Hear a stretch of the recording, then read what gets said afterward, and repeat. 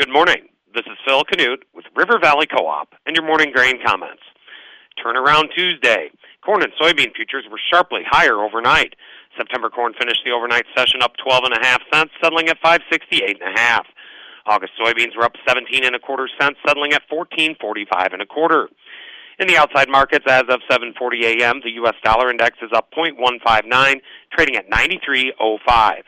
August crude oil is up 28 cents, trading at 66.70 a barrel. Precious metals are mixed. Industrial metals are lower, except copper. The electronic mini Dow Jones is up 163 points, trading at 34,002. Raw commodities in general struggled yesterday as crude oil futures tumbled. Over the weekend, OPEC agreed to phase out production cuts that were put in place last year in order to support crude oil futures during the COVID pandemic that wreaked havoc on fuel demand. This agreement caused crude oil futures to fall completely out of bed yesterday, dragging commodities in general along for the ride. Aside from the OPEC story, most of the news surrounding grains and oilseeds was supportive yesterday and remains that way today. Hence the reasoning for grain and oilseed futures bouncing back overnight now that crude oil has stabilized. The hot and dry weather forecast for the remainder of the month in the already dry northwestern Corn Belt is providing plenty of support to futures, especially since we are right in the middle of the critical corn pollination time frame. Also, frost impacting the already drought-stricken Brazilian safrinha corn crop and miserable spring wheat crop conditions ratings will likely lead to additional demand for U.S. corn.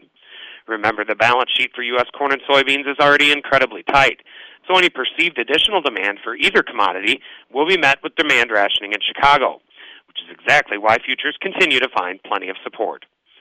Yesterday afternoon's crop progress and conditions report left the national corn crop condition rating unchanged from last week at 65% good to excellent.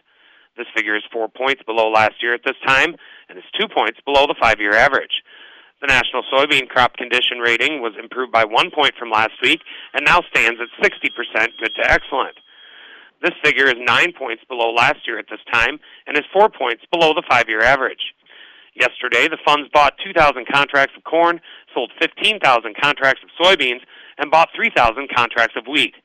They are now estimated to be net long 211,890 contracts of corn, net long 78,060 contracts of soybeans, and net long 10,240 contracts of wheat.